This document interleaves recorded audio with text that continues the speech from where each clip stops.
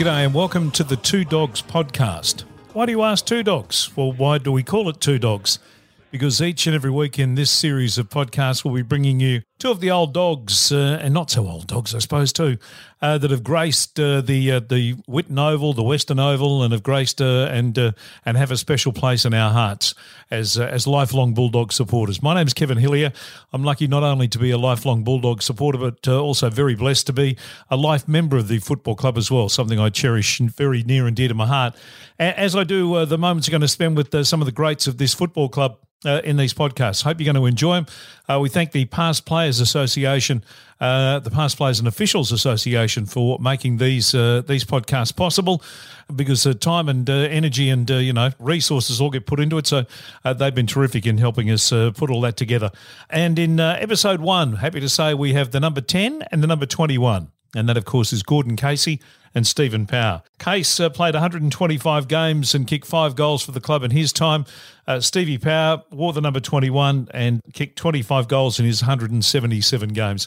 A couple of characters of the club who you've seen in action of recent years at many of the past players functions in particular, but happy to say sat down with them for about half an hour, or sat down for a lot longer than that. We've edited it down, and you're going to enjoy, hopefully, the next half hour of Case and Stevie Power together. Hope you do, and hopefully many more episodes of the Two Dogs podcast to come. Enjoy episode 1.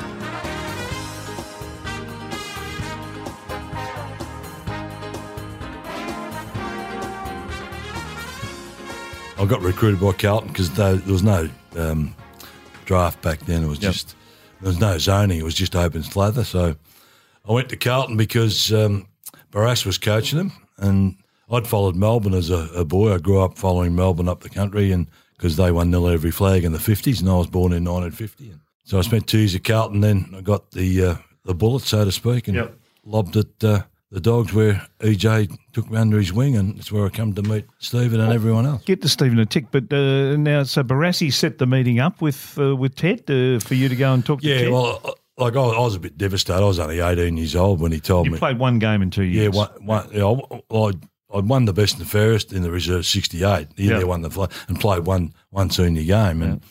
And he just said that, I don't think you're going to fit in here, because it never ever tried me in the back line. I was just a forward or a midfielder, mainly a forward with the odd run on the ball and so forth. But he said, I don't think you'll going to cut it in. They had a pretty good side, I might add that. Yeah. Oh, yeah. And so I didn't know where to go. I said, well, I want to have a crack. I reckon I'm good enough. And he said, I'll take you out and introduce you to EJ, and which he did, and the rest is history, Yeah, absolutely. Yeah.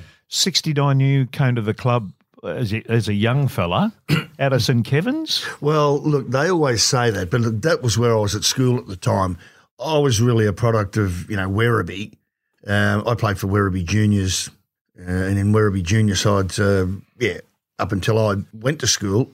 And it was only that's where I was going to school at the time. But, I was just... Is that where Bernie Lee saw you, though? Bernie Lee... He would have known about you before. Well, he did. My old man used to get a ride to work with Bernie, and he was always telling him how good, how I was, as dads do. So I think Bernie sort of felt obligated to have a look at it. Look, I'd won, junior best and fairest and stuff like that. So I was a trier. I loved footy. Used to do well, and even at St Kevin's, I was probably the best player in the school side. Yeah, I remember there's a group of them came down one night to sign me up, and they were in the lounge room at home. I know there was Chiller Shields and there was Bill Mobbs. I don't know that EJ was there or Jack Collins, but there was a heap of Kevin Webb, I think. So I just signed up and thought, I'll go down and play in the under-19s. Yeah. Was it a big difference between what you had at Carlton and what you walked into? Huge. I'm tipping it wasn't a good difference. No, it wasn't a good difference. It was virtually like going from it was like going to a country club, coming from Carlton and going to the Dogs. There's a decided difference, both, especially off the field, the way the club was run, the administration and so forth. And Carlton were very well set up financially through their administration. They had guys on their board that were pretty well off, and they had mates who were well off, and the club was well run, and of course Barras, coming from a very successful club in Melbourne, had his own brought his own stuff with him, and it was a big difference, Kev. Yeah. Well, was it an eye opener for you as a young fella? Well, it was. As Case said, he'd had an involvement with another club, but I hadn't. I'd only been involved with junior sides and school sides. But when I went there, just for EJ to be there was, gee, there's Ted Whitten. I think when he first spoke to me, I think I might have called him Mr. Whitten. That's. But and I also saw blokes I'd seen. I remember once my dad said to me, he said, "Oh, we'll go down to Geelong and watch Footscray play Geelong, and you can see Ted Whitten." So we went down, and after the game, he said, "Well, what'd you think?" I said, "Oh, he played okay, but that guy on the half black flank, that 25, Johnny Gillard, and JJ was there when I went in, and Das and George Bissett and Ian Bryant. I got all their footy cards, and it was. I just wanted to play, and I said to EJ, I said, "Look, Mr. Whitten." I'll be happy to play in the under-9s. He said, "Oh, you won't be playing in the under-9s, you'll be in the reserves." Did you play 5, 6 or 7 games that first year? I played, it was an 18-game season. I played 6 reserve, 6 senior, 6 reserve. And then I think, was it that year we won the night premiership? 1970. Was it 70, was it? Yeah. So, and I did play in that 70. I only played the same as you. I only played a handful of games that year as a forward. And then it was the start of 70 where EJ started to change a few things around. Yep. So your first year, were you in the first game of 1969? No, I didn't play in the first game of 69, no. No, because that was EJ's 300th game. Yeah, no, and blokes like Roundy, Graham Joslin, they all played. That's right. As recruits. So you were in the reserve side? Yeah, I was. We must have been in, Yeah. But I played as a rover. They just thought I was a rover because you could run a bit. Yeah. I remember Ockles Marsh was the captain of the reserves, and it was always nice as a kid to have someone like him running around looking after you. He was a good man. He was. He was a good bloke. No, I played only a handful of games in 69. Then, as I said, EJ made some changes. Ian Bryant had retired at the end of that year, and he'd been playing back pocket, and that's where. Did you put your hand up, or did DJ? No, it was a match committee. EJ and a couple of the other guys. It was their decision. Yeah, and that's the only time I've ever played as a backman as at Footscray, or else I've played as a midfielder or forward. Even when I went to Western Australia after the Dogs, I played in the midfield, mainly in the centre. But it was their decision, and he just thought I could do a job there, and pretty good kick too, which he liked good kicks coming out of the back line, which is obviously It's a modern way of football's played, so you're 40 years ahead of what was going on. Yeah, there's a few things we started then. You might remember when Das was playing full back and I in the back pocket, we started that little short pass, and I remember when we first done it, EJ would give us a bit of a bake, but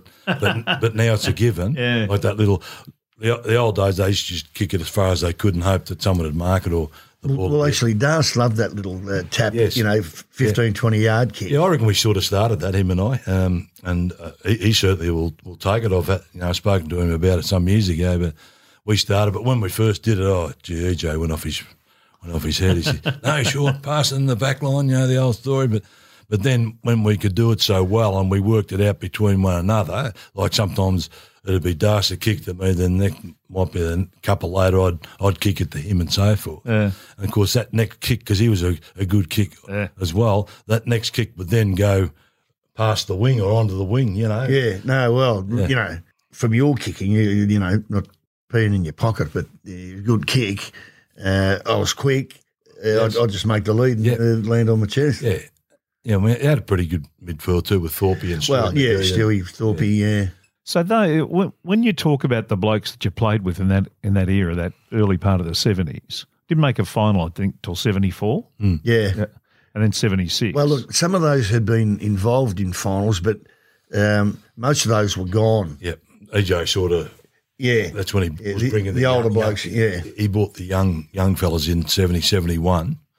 You know, like I've got my own thoughts, and Stephen's probably got his thoughts about it. Like we underachieved, Kevin, for sure, with the team we had. You know, I know earlier this year when we had that past players function at the at Marvel Stadium, and you only had to look at the quality of player in that room. Absolutely. And we all played together, and we did underachieve. And I just think that we weren't well coached in those days. When I went to Carlton to Footscray, I felt there was a lot of similarities between EJ and Barassa, and I was rapt, but I would have liked to have seen him stay a bit longer because he was the one that got us young blokes into the team and sort of started moulding us. And then we had Bob Rose take over, and I just didn't think Bobby cleaned the joint out, didn't he?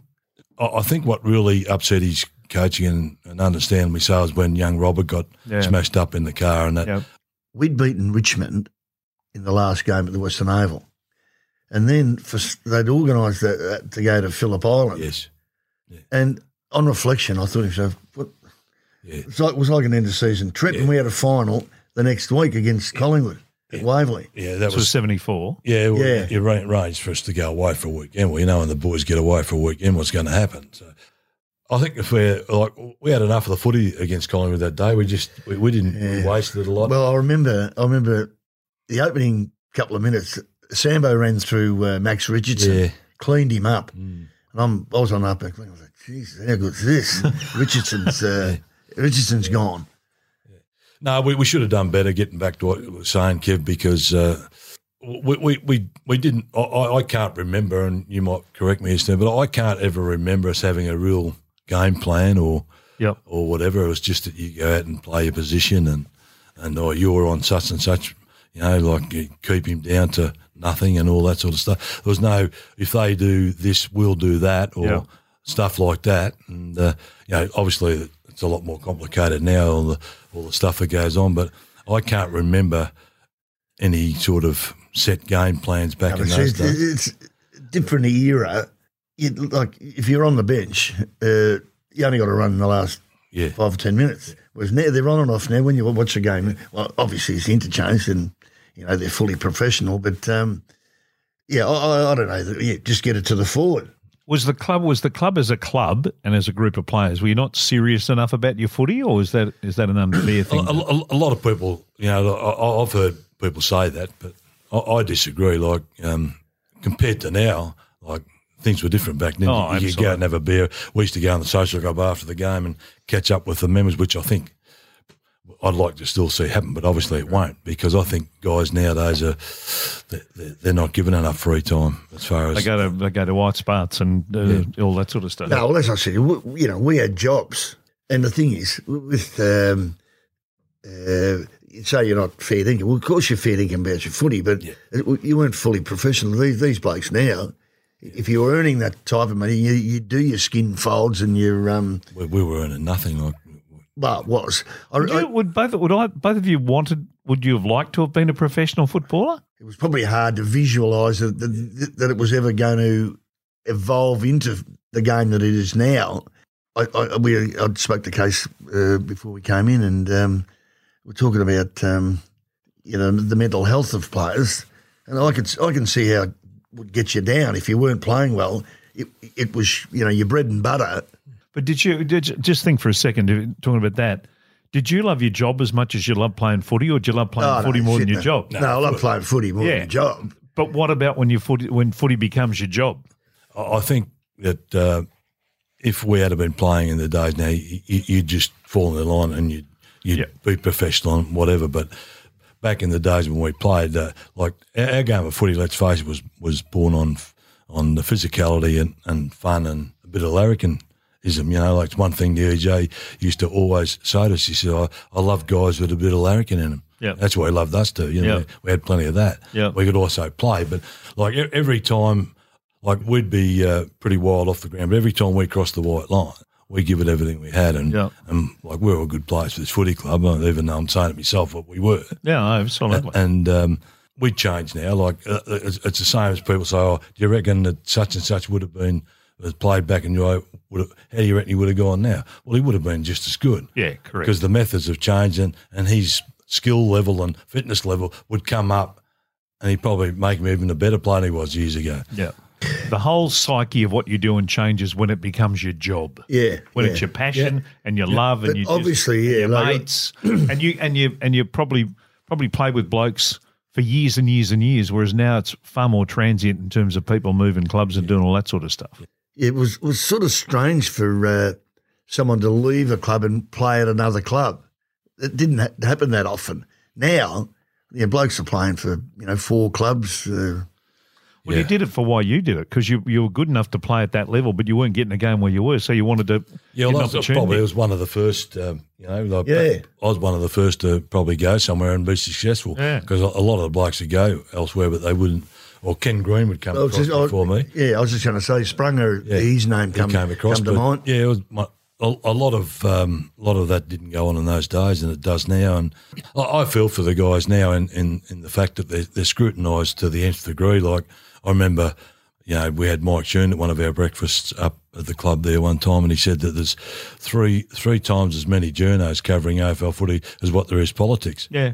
So that's frightening, because these guys, like, if they had been, if the same coverage had been around nowadays, they would have got front page every day. Well, that's why I think some of these players who go to Sydney, because it's not as We'll plug a lock at prime example. Yeah, maybe that's Danaher's. Yeah.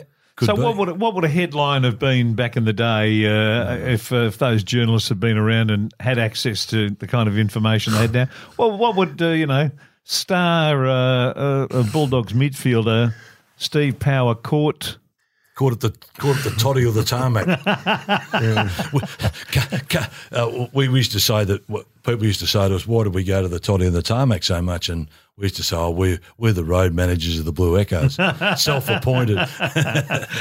I'll check with Phil Gallotta about that. I'm sure Phil He'd like that. Yeah, he would. He'd We were like self-appointed, though. I remember one day at Arden Street running around and not a huge crowd, but got near the fence and someone yelled out, "Get back to the tarmac, Power." And I had a chuckle to myself. I thought, "Oh, this bastard's seen me there." But you had that connection with like opposition supporters as well as your own supporters, really, didn't you? Because it was more of a community kind of I thing. don't know that they players interact after. That was one of the highlights of the day. Was The aftermatch at the time, yeah, talking to opposition players. Yeah, you go out there and be hard against each other all day, but then come in and have a quiet drink. And the umpires used to come in. Umpires came in.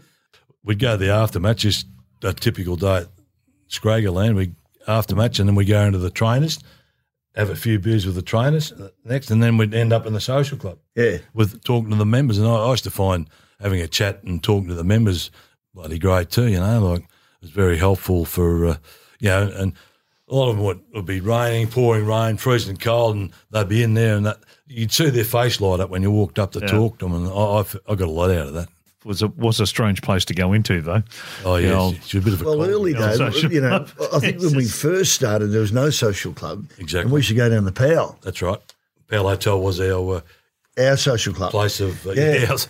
And Leon Ing would look Ing, after yeah. us. He'd give us a feed and a few beers and just have us there. It was funny. We used to go to the Powell a lot, and they because it was on the corner of Gordon Street, Ballarat Road, and they used to have the Gordon Corner Golf Club. And, of course, I told a lot of my mates that come down from the country from time to time, they'd named that golf club after me because we'd always go there. Notoriously, Ted didn't drink in his playing days. How did he go seeing you blokes having a few beers after games and all that sort of stuff? Oh, I can't remember him ever having a crack at me about it, to tell you the truth. No? Well, I had to front him one Sunday morning after getting pulled over for 05 the night before going to the toddy. Then whatever the reading was, like .08 or something, and his comment was, "Jesus," he said, "What were you drinking?" I said, "Beer." So then it was, he was an inspiration to us. And as Stephen said before, to play with guys and against guys that you grew up with their footy card in your pocket, Scanlon's gum or whatever. It was just it was fantastic. No, well, yeah. At my EJ, it was at my 21st, and just for him to come was fantastic. Even Val to come, it was a highlight for the other people who were invited. Yeah. And like in the barn dance, they'd be dancing with progressive barn dance. Yeah. So, good bloke. And like to play with him as well. Towards like he was stuffed when we'd play with him, but it was still great to be out in the ground. He made you run a bit faster and walk a bit taller, and he was really, really good. Even now, when I think about those days, I sort of sometimes get a bit of a chill up the back of the neck, because he was. Every time you're in his presence, and I guess you would have been too, Kevin, several times, you just felt in awe of the guy, and you felt, you were attracted to him. People gravitated to him. His last game at the Western Oval. I wanted to ask you about that. Yeah, when we arrived there, Hawthorn, yeah, and he there was cameras, and we never saw cameras. They were following him as he got out of his car to come into the rooms and get changed and all that. Yeah. I remember when the game finished, I was on the wing, and it was on the Bulldog side wing near the race. Yeah, I thought, geez, this is all right. Straight in and first into the showers. Yeah, so I've flown in. I'm in the showers, and no one else coming in. There was a presentation on out on the ground, and I've sort of then gone out and thrown a dressing gown on. I said, aren't you at EJ's presentation? So I didn't even know about there was any presentation. So I've gone out there in my dressing gown. Yeah, and when you see that speech that they often show, that I want you to inspire me. I can't remember that. Yeah.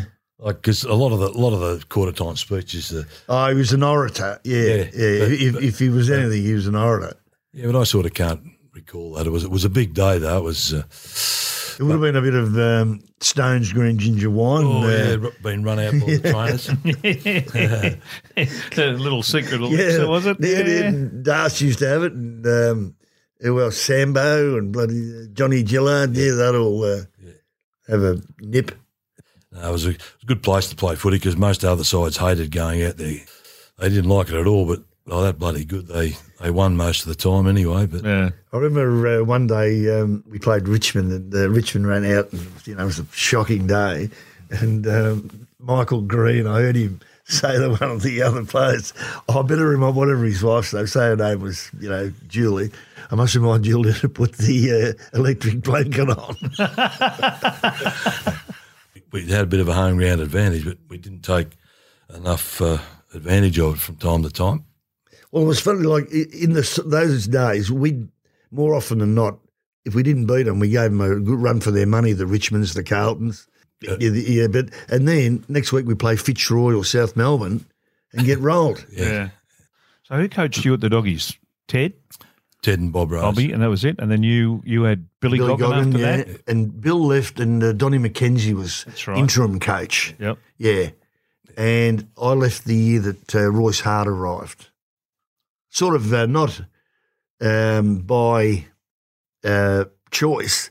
I sort of said to him that we were training at Flemington, and I did say to him, look, I think I was 28 or 9, and I said, look, I'd accumulated some injuries, so look, I just wondered whether you could, go it easy. I could have an easy pre-season, and he sort of took that as saying, well, yeah, I wanted to give it away, so I was gone. Oh, okay, and you left and went to Perth. Yeah, I had a bit of a. Running over money? Was it over money? Oh well, I did say that, but it was a bit deeper than that. Yep. I got asked. Ron Simmons was our runner. Yep. And we were playing Richmond one day, and he came out and he said, "Look, I really don't want to give you this message, but I've got to." Bob Rose was the coach, and he asked me to king hit someone or belt someone, and that wasn't in my makeup anyway. And I didn't do it. And then afterwards, he said, "Well," he virtually said, "If you're not going to do what you're told, you're not going to play for me." But we're playing Richmond. If I had hit the guy that he asked me, I would have been dead because at the time Bones was over there playing for Richmond. Ricky McLean was there. Neil Barn was there. I would have been in hospital for a fortnight. Yeah, Jesus. Mm. Oh, but, yeah, so like whilst I must say, whilst Bob was still around, I didn't really. I said it was a dispute over money, which I guess that money was really just starting to come into it. My last year there was 1975. Yeah, you're only 25 then. 25 and went to the West. Stewie McGee got played some good footy in the West too. Yeah, what a BNF and a Stewie McGee got appointed coach of Swan Districts, and I went over there with him, and Swan Districts made me a pretty good offer, and I was there for 5 years, and it was a disappointing way. It probably cost me playing 200 games. Like then you hooked up again, didn't you? Now, you went and played with Yarraville. Yeah, right. Under Dennis. Dennis Pagan was coach. I reckon I played 5 or 6 games, did my knee down at Churnside Park at Werribee. Yep.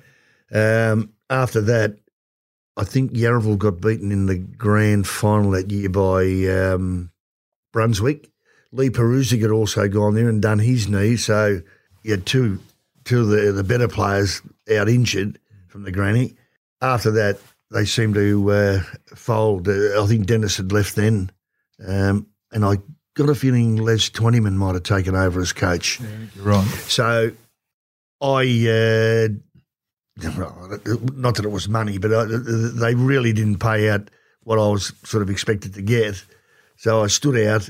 Gordon had come back, gone to Parkside, got in touch with me and said, well, why don't you just come down and have a run? I said, well, look, mate, I don't know how.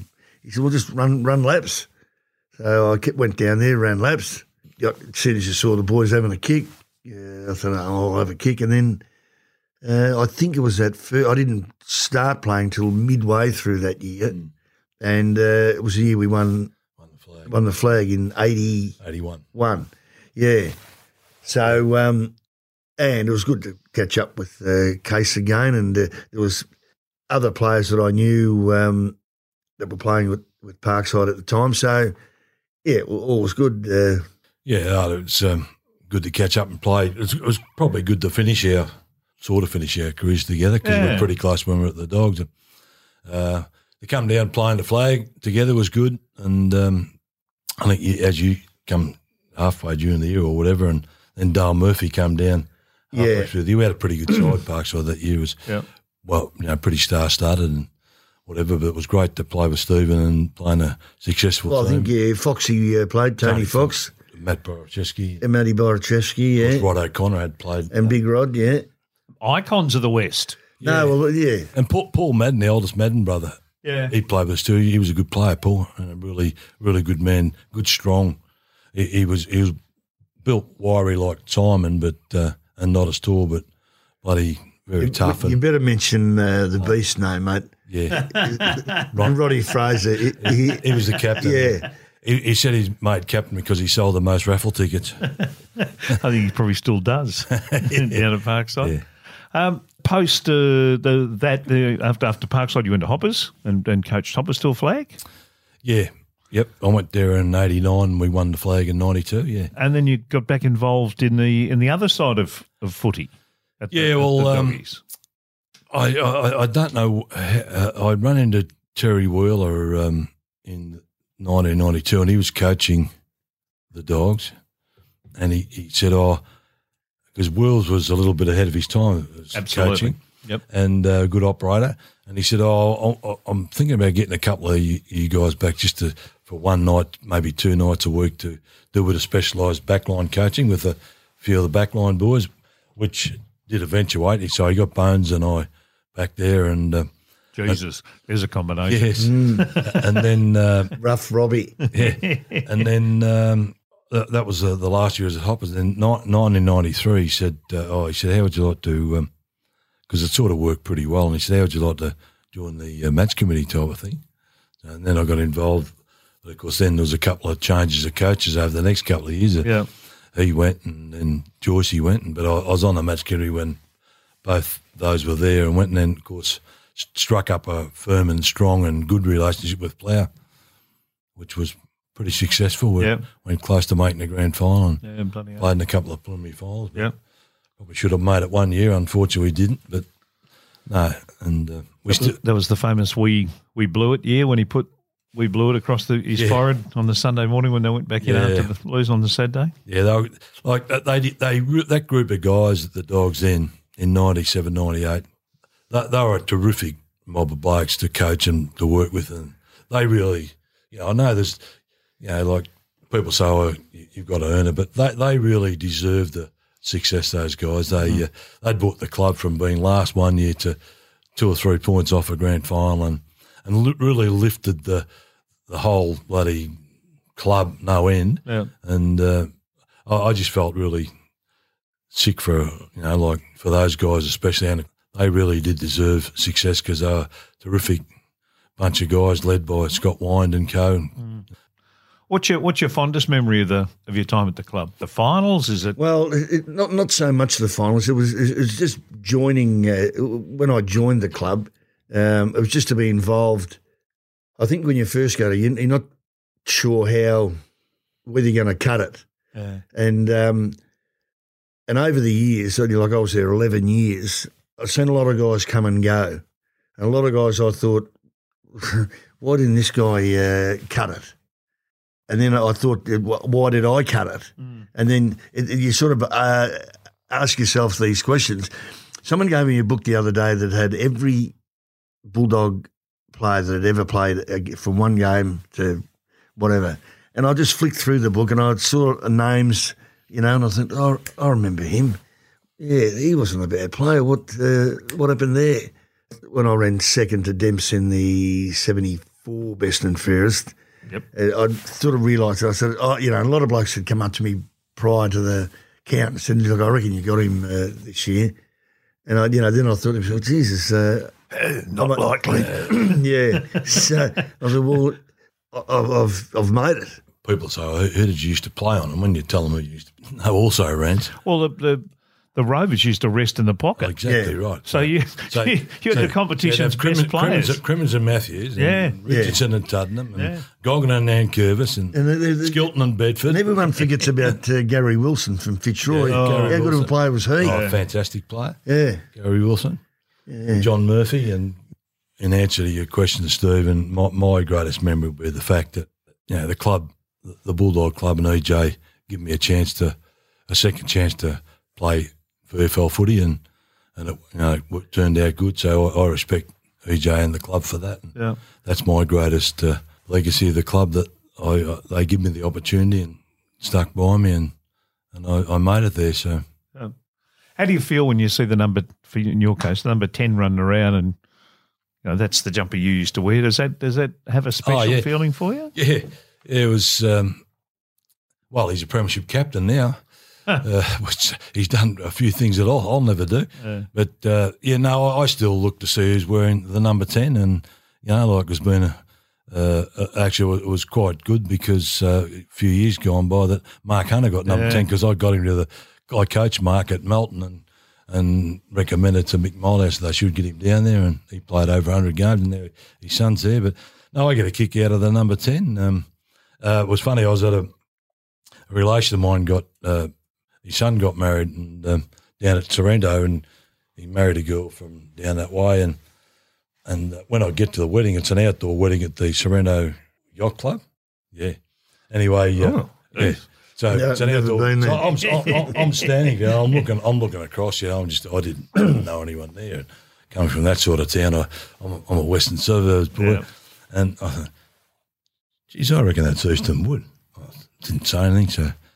Kept looking at him, and service went on, and anyway we get to the reception, and I said, I've got to go over, it's got to be him. So I went over, and sure enough it was Easton. And I introduced myself, and when I introduced him, he bloody gave me the old arms around. He said, I've always been wanting to meet you because I see your name on my locker. I said, my locker, and then sort of got a bit of, so it was quite funny. So it was good. I met him that day at this wedding down at Sorrento, which was unexpected. What about you in the 21? Because there's been some rascals worn the 21 since you did. Yeah, the first bloke when I left, the first bloke that got it was Pixie Ross, Paul Ross, and he didn't last long. But I'd always, and I thought, when's when are we going to get a, not knocking Pixie, but someone who can carry it for a while. And then when Acker got it, I remember who said Rocket Eade might have said at some function that I could be the best 21. So I took him to task over that. And then they fell out. Yeah. So and now with young Libbo wearing it, I'm happy with that. But you always see a number. But if anyone says, I remember you playing footy, and the first question will be, what number did I wear? Yeah. If you know me. So, some people are freakish with numbers, though. Like some footy supporters. Remembering them. They're unbelievable. Yeah, no, I'm hopeless. You run into guys that you never met before, and they say, "Oh, yeah, they're unbelievable." Yeah. What did you wear? You 37? No, I had 3 numbers in my first year. I had 39, 36 and 31. And when I got to 31 at the end of the 69 season, I thought, Ron Brassey's 31. I'd be happy with that.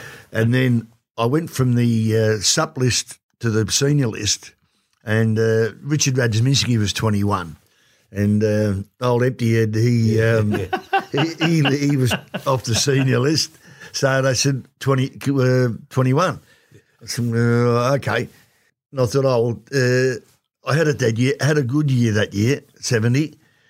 Ian Bryant had retired, and he came up to me and said, would you like to wear the 5? I'll ask them to give it to you.